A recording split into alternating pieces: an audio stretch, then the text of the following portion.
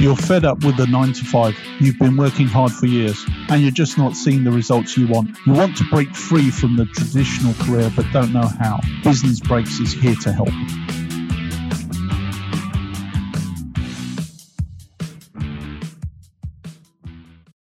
As an author, finance director, and qualified accountant, Andy knows the ins and outs of running a small or medium-sized business. He's here to share his insights on understanding the numbers, growing a profitable company, common mistakes, and preparing for an exit. With a unique perspective gained from working alongside a range of business owners, Andy brings a fresh take on the entrepreneurial journey. So get ready to learn from one of the best in the business. Let's dive in. Andy, welcome to Business Breaks. Hi, Dan. So, thanks for inviting me on. Happy to have you on the show.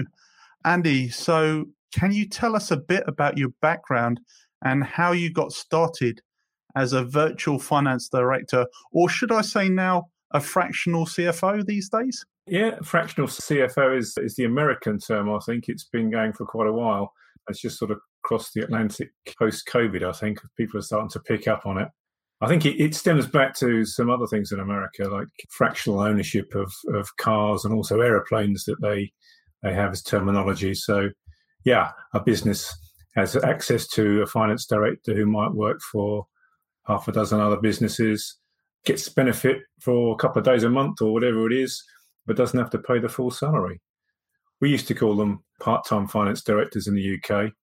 And then, of course, again, with COVID, it became a virtual FD because, well, you couldn't go and see your clients. So.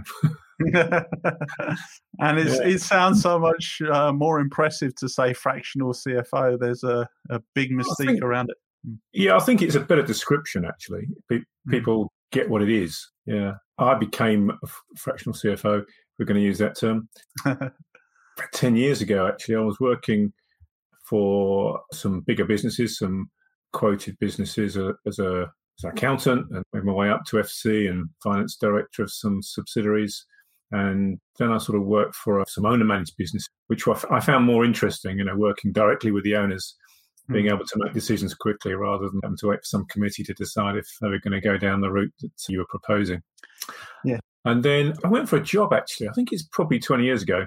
And I went for a job with a guy who was the part-time finance director of a business that had grown to the point it needed a full-time FD. And I was sitting there and I was, doing my best. And I sort of halfway through, I realised, actually, I don't want this job. I want to do what you're doing. It sounds much more interesting. I had a good chat with him. I didn't actually go and work for them in the end, but I sort of planted the seed at the back of my mind. And at a point in time, I set things up, got myself a limited company. I already had sort of one moonlighting type client on the side, found another. The first year was quite difficult, but there's plenty of work out there. Plenty of businesses that need some help. They're not getting it from their accountants quite often. I mean, some accountants are very good. They'll look forward, but generally people have got a gap between the bookkeeper and the external accountant. There's not enough financial advice, no sounding board for them. And this is where someone who's confident in their expertise can really add value in terms of directing a business to do the right things, avoid those mistakes, as well as seize those opportunities that are clearly there.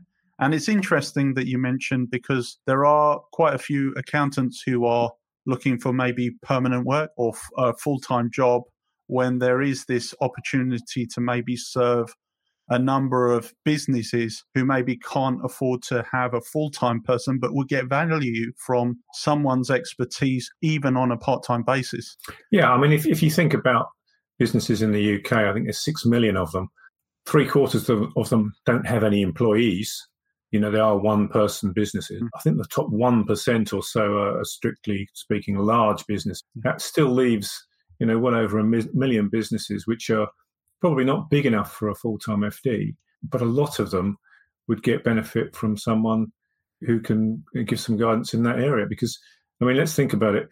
Most people start a business because they're either very good at sales and marketing, or they're very good at the technical side of the business. I don't know, they're an architect or they're in sort of some sort of construction. Very few people start a business because they're a good accountant. That's not what we do. We're too risk averse for that. So there's this hole where people start businesses. They've got the operational skills, probably they've got the sales skills, or they've got one or the other, and they get the other one in, because you can't go very far without having those two. And people tend to wait too long to get someone to come in and help in the finance to sort of fine tune the profitability and the finance side of the business. That makes sense. And in terms of your story, so can you share some of those experiences when you were a co-founder, and also that business exit once you realize, well, you've gone as far as you want to go, you want to move on to do something else. So in terms of, if I can start with the beginning, what strategies did you use to grow your business and ensure profitability in the initial stages? Yeah, I mean, I don't think I can take too much credit for that particular business. I was in the right place at the right time. I was working alongside somebody who is technically a serial entrepreneur. I think this was might have been his fourth and his fifth business, the two that we set up, where I was a shareholder. And it was very interesting sort of watching the way he did it right from the very start, before we had any clients. He was already thinking about how we're going to sell this, what's he got to look like to be able to package it up and get someone to buy it. And he had a 5-year window which he was looking at to do the sale. And so, yeah, I mean, there was all sorts of things I learned from him, really. One of the classic ones, I think, was to employ people who are better than yourself. So he had this thing where he got someone in who was a real specialist in operations. He got someone in who was a specialist in sales. And he was stuck with me because we started it together. So he had someone who couldn't do anything other than finance. But he often said, and we had a good HR person, we had a fantastic IT person. That was one of the things that made the business very successful, was the IT system, actually. It was sort of industry leading. There wasn't another one like it at the time. And it made our cost per unit pretty low for the service we were providing. So yeah, I think he looked from the very beginning at the sale. What does he need to do?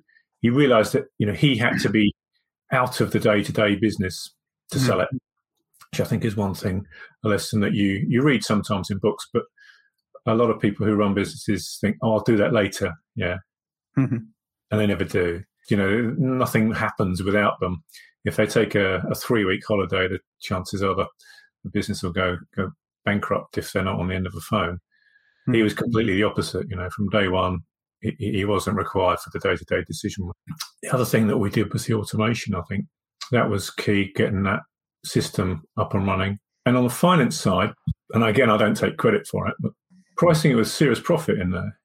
There was none of this. Let's sell it cheap to start with and get ourselves going. From the first contract, we were profitable above the industry averages. And if you've got that extra profit, it buys you time, makes you can get better people. The whole thing just is just so much easier.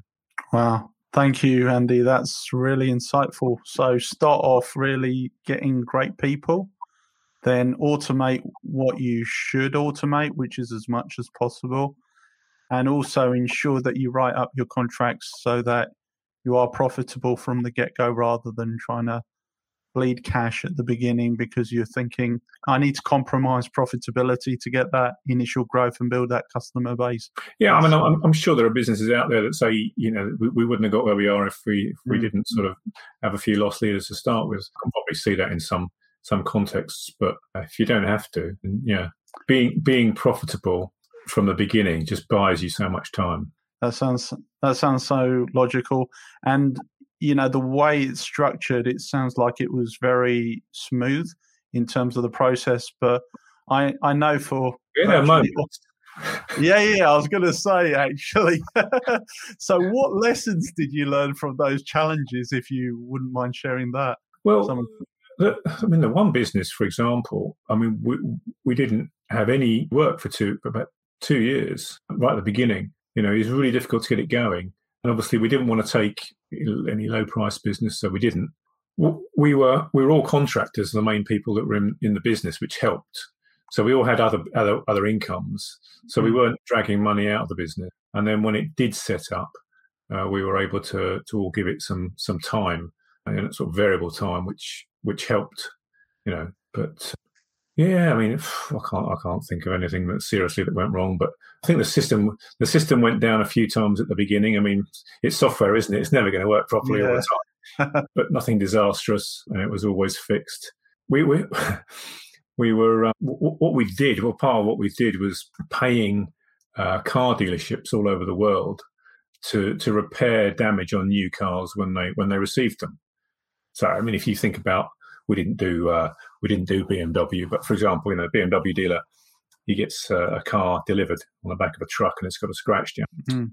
Our business was to take the call or the email. The photographs will be uploaded, the estimate will be uploaded, and then we'd agree the method of repair if we were happy with it, and then we'd pay them. Yeah, so there's some danger that some payments would go missing at a time. One or two, very very few actually, but one or two did go a bit wrong. Those are sort of evenings where at nights where you don't sleep very much. I can imagine. And yeah, that's the other thing. It's like that classic question: what keeps the CFO awake at night, or the finance director? And I think, yeah. I mean, I've been involved in a lot of businesses, and it's cash, isn't it? Really, yeah, cash is the one that you can do something about everything else in the short term, I think. But yeah, a business that is going to run out of cash, you're in trouble. For whatever reason, your business fails. At the end of the day, it's because it runs out of cash. Mm. So yeah. Not in that business, but in others, I've been there where you're halfway through the month and you don't know how you're going to pay the payroll, and you're sort of juggling the suppliers you pay depending on who's going to put you on stop and all that sort of thing. I think that's probably what would keep most. Well, that's one of the worst things for a finance. I remember having an accounts payable clerk who had to lie through his teeth sometimes, saying, "Oh yeah, the check's in the post. Check's in the post. It's been signed. I sent it it this morning. You should receive it in a couple of days." And yeah. Unfortunately, we don't have that excuse anymore, do we? That is excuse number one, I think, checks in the post, because that buys you a week. Wait. It must be in the second post. Oh, it's probably got lost. Just hang on. Oh, okay. We'll print another one, and then of course that buys you a few more days whilst that happens. Well, especially with digital technology as well, you can get a banking app. Just say, "Send me the photograph, and I'll cash it in through my app." You don't even have that excuse anymore. No. So it's crazy how technology's enabled a lot of things, including more transparency. And I guess in terms of coming to your expertise as a virtual FD or fractional CFO, can you please explain what does that entail, and how do you exactly help small businesses? Yeah, sure. So, I mean, a fractional CFO is no different to a full-time CFO, really, in what they do. Mm-hmm. Or a full-time finance director, our UK term. You're in charge of everything that's financial, but in a bigger business, you tend to have a financial controller or accountants who deal with the transactional work, sort of recording the history. The finance director, as the name suggests, direction. It's not about controlling. It's about directing the finances and the business. You're probably doing a lot of planning. Looking forward 1 year, month by month, looking at the next 2 or 3 years, maybe more. How much could you grow? Putting together plans so that if there's a business, for example, that needs a lot of infrastructure and people to grow, that the resources are there to pay for those before the sales start to come in. I'd say that's a large element of it. In a smaller business as well, you're looking at the entrepreneur themselves. What are they trying to do? When do they want to get out? If they're of a certain age.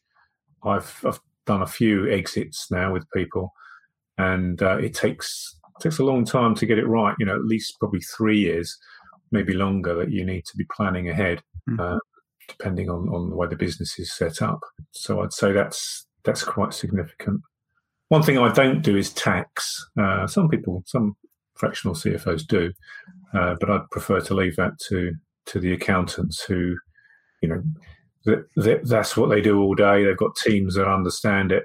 I'm a single person, and all the CPD I'd have to do to keep up to date with changes in tax is not worth it. So, especially with globalization, and even a small business may end up having overseas customers and all those compliance implications with overseas transactions. That can be a minefield in itself as well. Yeah, I mean, I've been involved with a startup recently. Only been going sort of 18 months.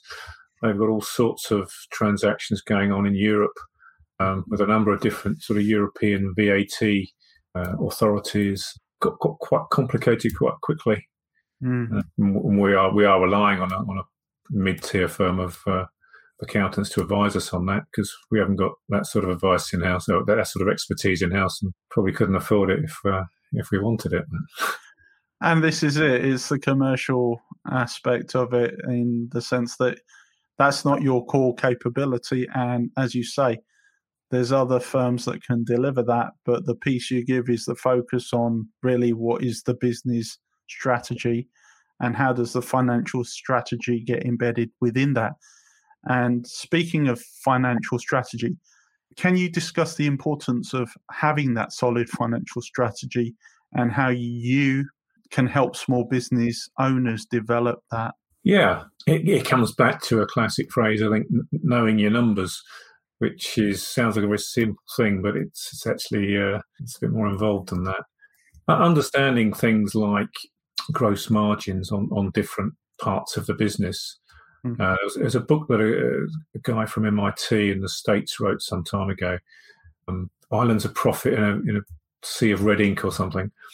And he done a lot of research over sort of 20 years, I think, and discovered that when business gets to a certain size, they've gone broad rather than sort of focusing, and they sort of add services on. And when you break it down, about half of the activities that are going on in a business don't actually make any money. And you've got a small amount of business that's doing something else, a specialist bit somewhere, that's making probably more profit than your whole business, because the rest of it's dragging it down. And I've seen that in a number of businesses. It does happen. So, yeah, I think there's a number of insights that the finance director can probably give to a CFO. Looking at the growth, looking at how profitable they are in different areas, which bits they should perhaps get rid of, which bits they should push on with and grow. Yeah, it's something simple, just like revenue per head in any sort of service industry. If you're measuring it regularly, you, even if you're growing, you get a sense of whether you're staying profitable.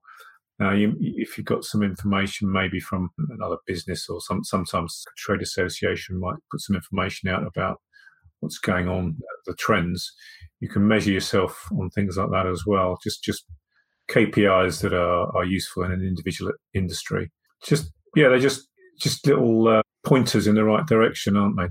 A red flag if something looks like it's going to be going wrong. And then you develop that insight and instinct, should I say, to know where to sniff out a problem in your business. That's really insightful. Thank you, Andy.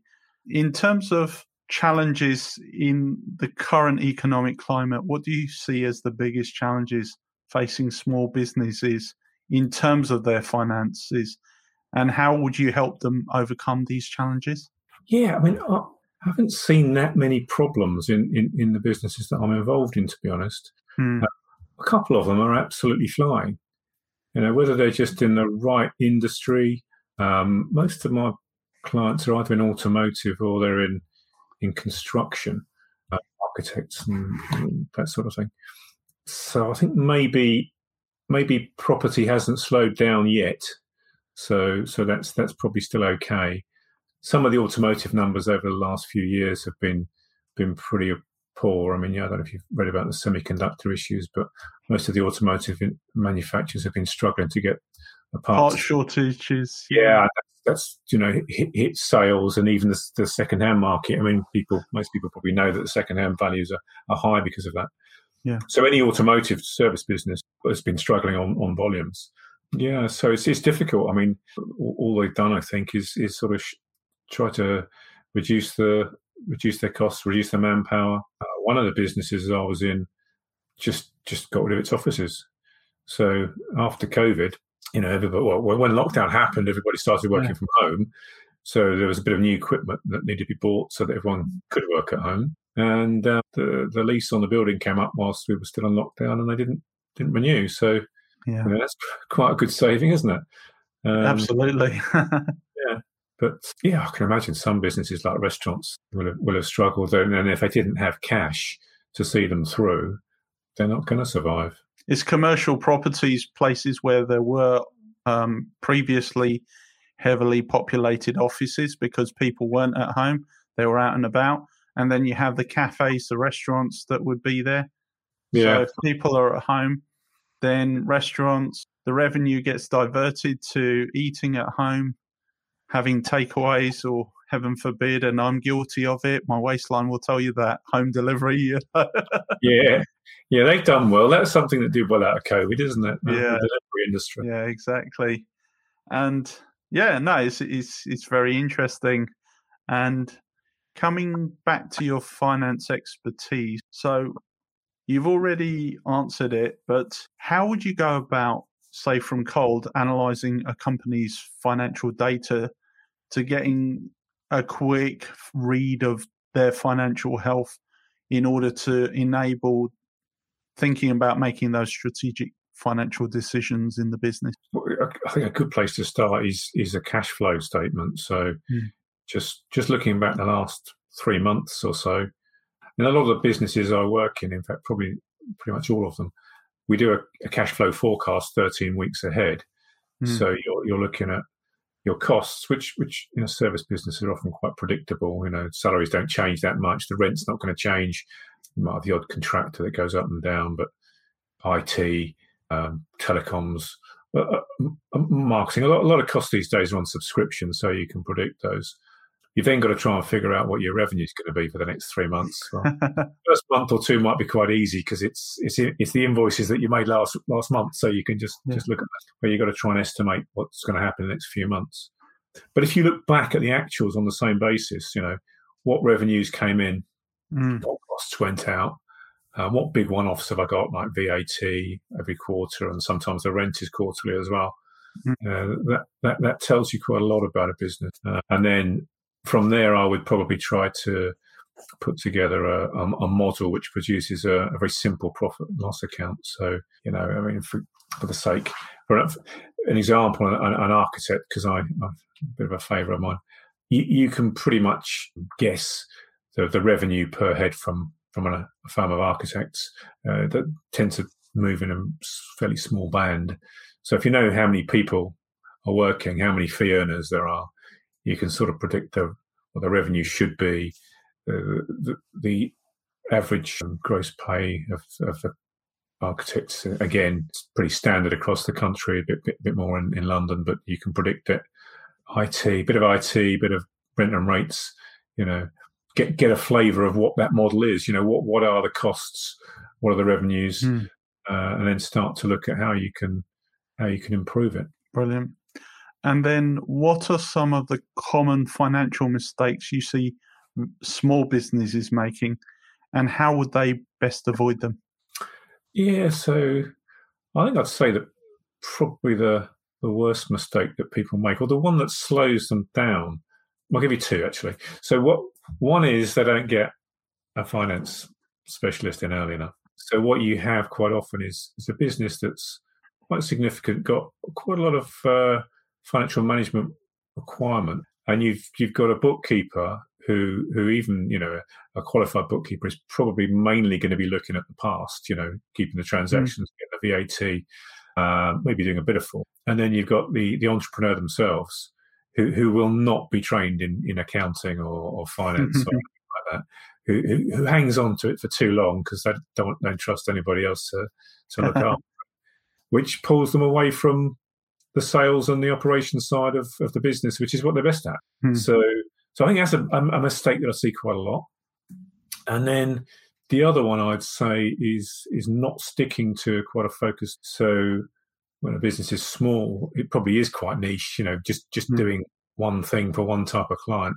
But then quite often, something shiny over there looks like it's a good idea to add on, and then perhaps there's something over here that we could get some clients that did this, or our current clients, we could get them to buy some other service as well.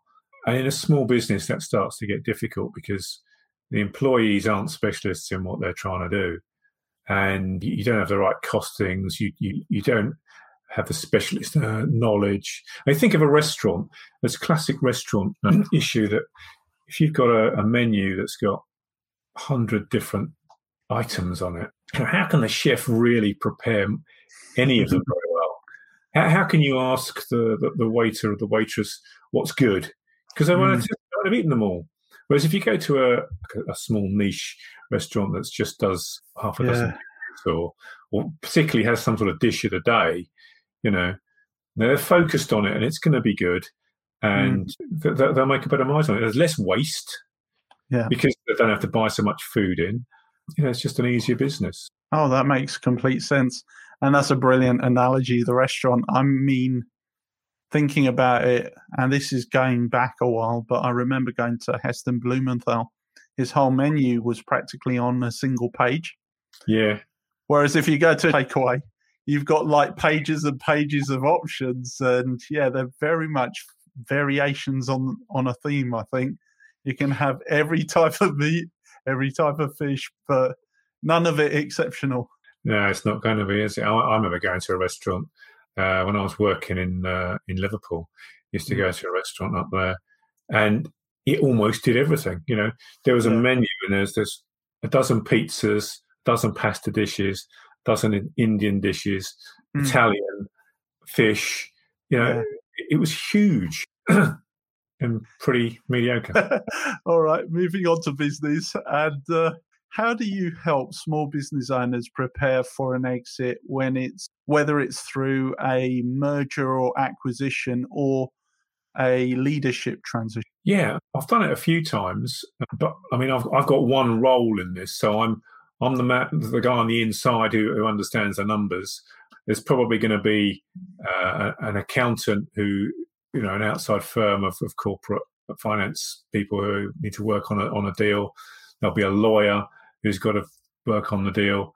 It's a bit of teamwork, but for me, I'm probably involved in it before anybody else. And what I'd be saying to somebody is, you've probably got to think about this 3 years out at least. You've got to make yourself redundant.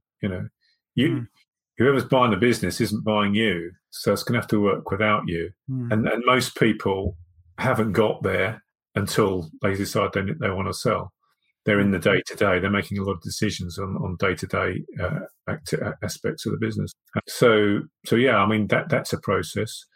There's a psychological thing in that it probably is their baby, one of them. And it's going to be hard. They need to think about what they're going to do when they finish. Yeah. Because, they might have a reasonable amount of money enough to see them through or whatever, but they need to think about what are you going to do? So they're getting up at 6 o'clock in the morning and doing emails till 10 o'clock at night or whatever it is. So I'd have a good conversation about that, I think. But also think about who's going to buy it. Or why are they? If you've set up a niche business, I mean, let's go back to architects again because it works quite well. But if you're a generalist firm of architects, why is someone going to buy your firm? Whereas if you're a niche architect, I don't know, you do nursery schools, for example. You might well find that a larger firm somewhere that doesn't have that specific expertise would see you as an opportunity to get into a different market where there might be a good margin. So, yeah. Makes sense. And there's a lot of things to consider in that. I can imagine if you've been going full blast for 3 years and then suddenly you've sold, nothing left to do. If you stop, you're like, woomph. Yeah. And that must be difficult to deal with. you know? Yeah, and I think. I mean, it's not happened to me, but I've listened to some stories of people getting towards the end and actually sort of pulling back and thinking, "Oh, this is getting a bit too real now. What am I going to do? Do I want to sell it?" Yeah. The other thing to think about, of course, is that I've never seen any real evidence of this, but I've heard it anecdotally many times. They reckon that only 20% of businesses that are put up for sale actually get sold. So you need to work hard to be the 1 in 5 where it actually happens. And do you think that is due to that psychological resistance to change? What, the 1 in 5, you mean? Yeah. No, I think the 1 in 5. I mean, no, sorry, not the 1 in 5. I mean the 4 in 5. Sorry, the ones who can't sell. Yeah. Maybe they offer it too high, but is there a psychological blocker behind that? Maybe decisions that might sabotage the sale. Sorry. Yeah, I think that's probably a small proportion. I think most of the ones that don't sell just aren't what anyone will want to buy. A lot of businesses where the owner is still involved, or they are too generalist, or they just want too much money. It's just not worth it. Makes sense. The buyers of businesses tend to be smarter than sellers because the sellers mostly, apart from the odd serial entrepreneur, it's the first time they've done it. Whereas buyers are, done a few, maybe made the odd mistake, but they know what they want. That's an interesting topic. And then maybe we can come back to that in another episode, because I'll be interested to get your takes on selling from an entrepreneur's perspective, especially around setting the prices and maybe trading off the content or the value versus the actual price that the customer pays versus what they receive. But in terms of small businesses, can you share some tips for those owners on how to create the right financial foundations for future growth? Cash. Yeah, I would say cash gets you out of a lot of problems and gives you the opportunity to take a few risks. Yeah, I mean, when a business is very small, you can take a few risks. But once you get a bit bigger and you've got a payroll and people's mortgages are reliant on making the profit every month or making your revenue every month to pay them. Yeah, growth needs to be planned carefully because it can be risky, and often it's cash flow negative. You've got to invest first before you see the revenue come in, if you see the revenue come in. So yeah, I mean, put together a plan. Understand what the variables are, what your costs are going to be for the extra business, and what revenue you're expecting. Compare that to the margins that you're getting at the moment. Yeah, just have a robust plan, I think, would be my overall advice. Thank you, Andy. Makes absolute sense. And yeah, if you have the cash to begin with, it makes a lot of decisions easier. But if you make too many of the wrong cash outgoings over time, you will run out of cash before you know it. Yeah, no, it's very true. It's very true. Yeah, but if you have built up cash over time, and a lot of the guys that I've worked with have been quite savvy without me having to tell them. They've got a few months worth of costs in the bank account in case something, it does go a bit quiet for a while. Yeah, it just gives you that cushion. Yeah. You can take a bit of a gamble, try something. One of the firms I'm working for at the moment has got, it's just sort of, I haven't fallen into it, but they've spotted a niche, which it's sort of within their business, but it's a bit different. And probably if it worked, it might be spun off into a different business. It might be a subsidiary or it might be a separate business. And at a couple of points, we've sort of set aside a certain amount of money and said, okay, we're gonna get some sort of proof of concept. We're going to build a model, and then we're gonna show a few people to see if they're interested. And then if that works, we'll go to the next stage. And you put a budget aside, and they're at the second stage now. So they built the smaller model, and they're just about at the point where they're going to build the full size sections of this thing. And they're doing it sensibly in a controlled manner. They know how much that they've got as a budget. It's not just somebody having a go and open checkbook and off they go. Yeah. Everything on red or black or white, everything. No, definitely not. And after each sort of milestone, we come back to the board meeting. We all talk about it, all the opinions, and only if it's a majority will we carry on, and we have done. That makes sense. And there's always a way to de-risk the decision, as you say. Maybe just doing a small trial, getting a proof of concept out there, and just making sure that there's something worth pursuing before you go all in, as they say. Yeah. I mean, it's still not going to tell you if you're going to make that first sale, because somebody looking at a model and saying, "Oh yeah, we'd like one of those," is very different from, "Oh right, yeah, do you want to buy a truckload of widgets, whatever they are, £55 a unit?" It's very different. But that sort of control and understanding, and if we were to write it all off now. Yeah. We all know how much it is. We've all agreed to put that much aside, and okay, it wouldn't have worked, and that's unfortunate. But we haven't lost a huge amount of money. Makes complete sense. Well, Andy, I've run out of questions, and it's been a really terrific interview. So thank you very much for providing your insights. And just to wrap up, I'll ask you a few final questions. What do you like to do in your spare time? I'm quite a sports fan. So, I support Liverpool, which is a bit hard at the moment. They've been rubbish for the last season. But, I've had some good times. Of course, I remember the 80s when they were really good.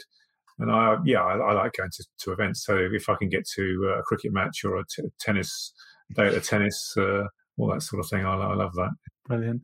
And do you have any exciting projects you're working on right now that you would like to share with our listeners? Yeah. I mean, the one thing I've been developing over the last couple of years is called a scorecard. It's on a thing called Score app. Perhaps we can put the details in the notes if we can. It's a quick 3-minute probably diagnostic for your business finances. You answer 32 questions, I think it is. And you get sort of 4 scores for 4 different areas, which sort of relates back to my book. And it's a diagnostic for how you're doing and gives you a bit of insight. And from that, there are some tools to improve. So I'm still developing it. It'll take a while to finish it. So that's my favourite bit at the moment. Brilliant. And I look forward to seeing that. And I will certainly add that in the show notes. Thank you. And finally, where can our listeners find and connect with you online? I think the best way is LinkedIn. So if you spell my name right, I'm the only Andy Cristin on LinkedIn. It's got an unusual surname. Yeah, I've got a presence there, and it goes through to my website as well. So that's probably the best way. And always happy to connect with people. Brilliant. Thank you very much, Andy. I will make sure that our listeners get to reach out if they're interested. And on a personal level, it's been a great interview, and look forward to having you back on the show. Thank you very much, Andy. That'd be great. Yeah, I've really enjoyed it. Thanks. It's whizzed by, actually, isn't it? So yeah, it has indeed. Thanks a lot, Andy. Thanks, Andy. Cheers. Cheers. Bye. This podcast shares experiences and insights gained from business, IT, and digital finance. Hosted by 2 leaders who have made the leap themselves, this show is dedicated to helping listeners think differently about their career aspirations.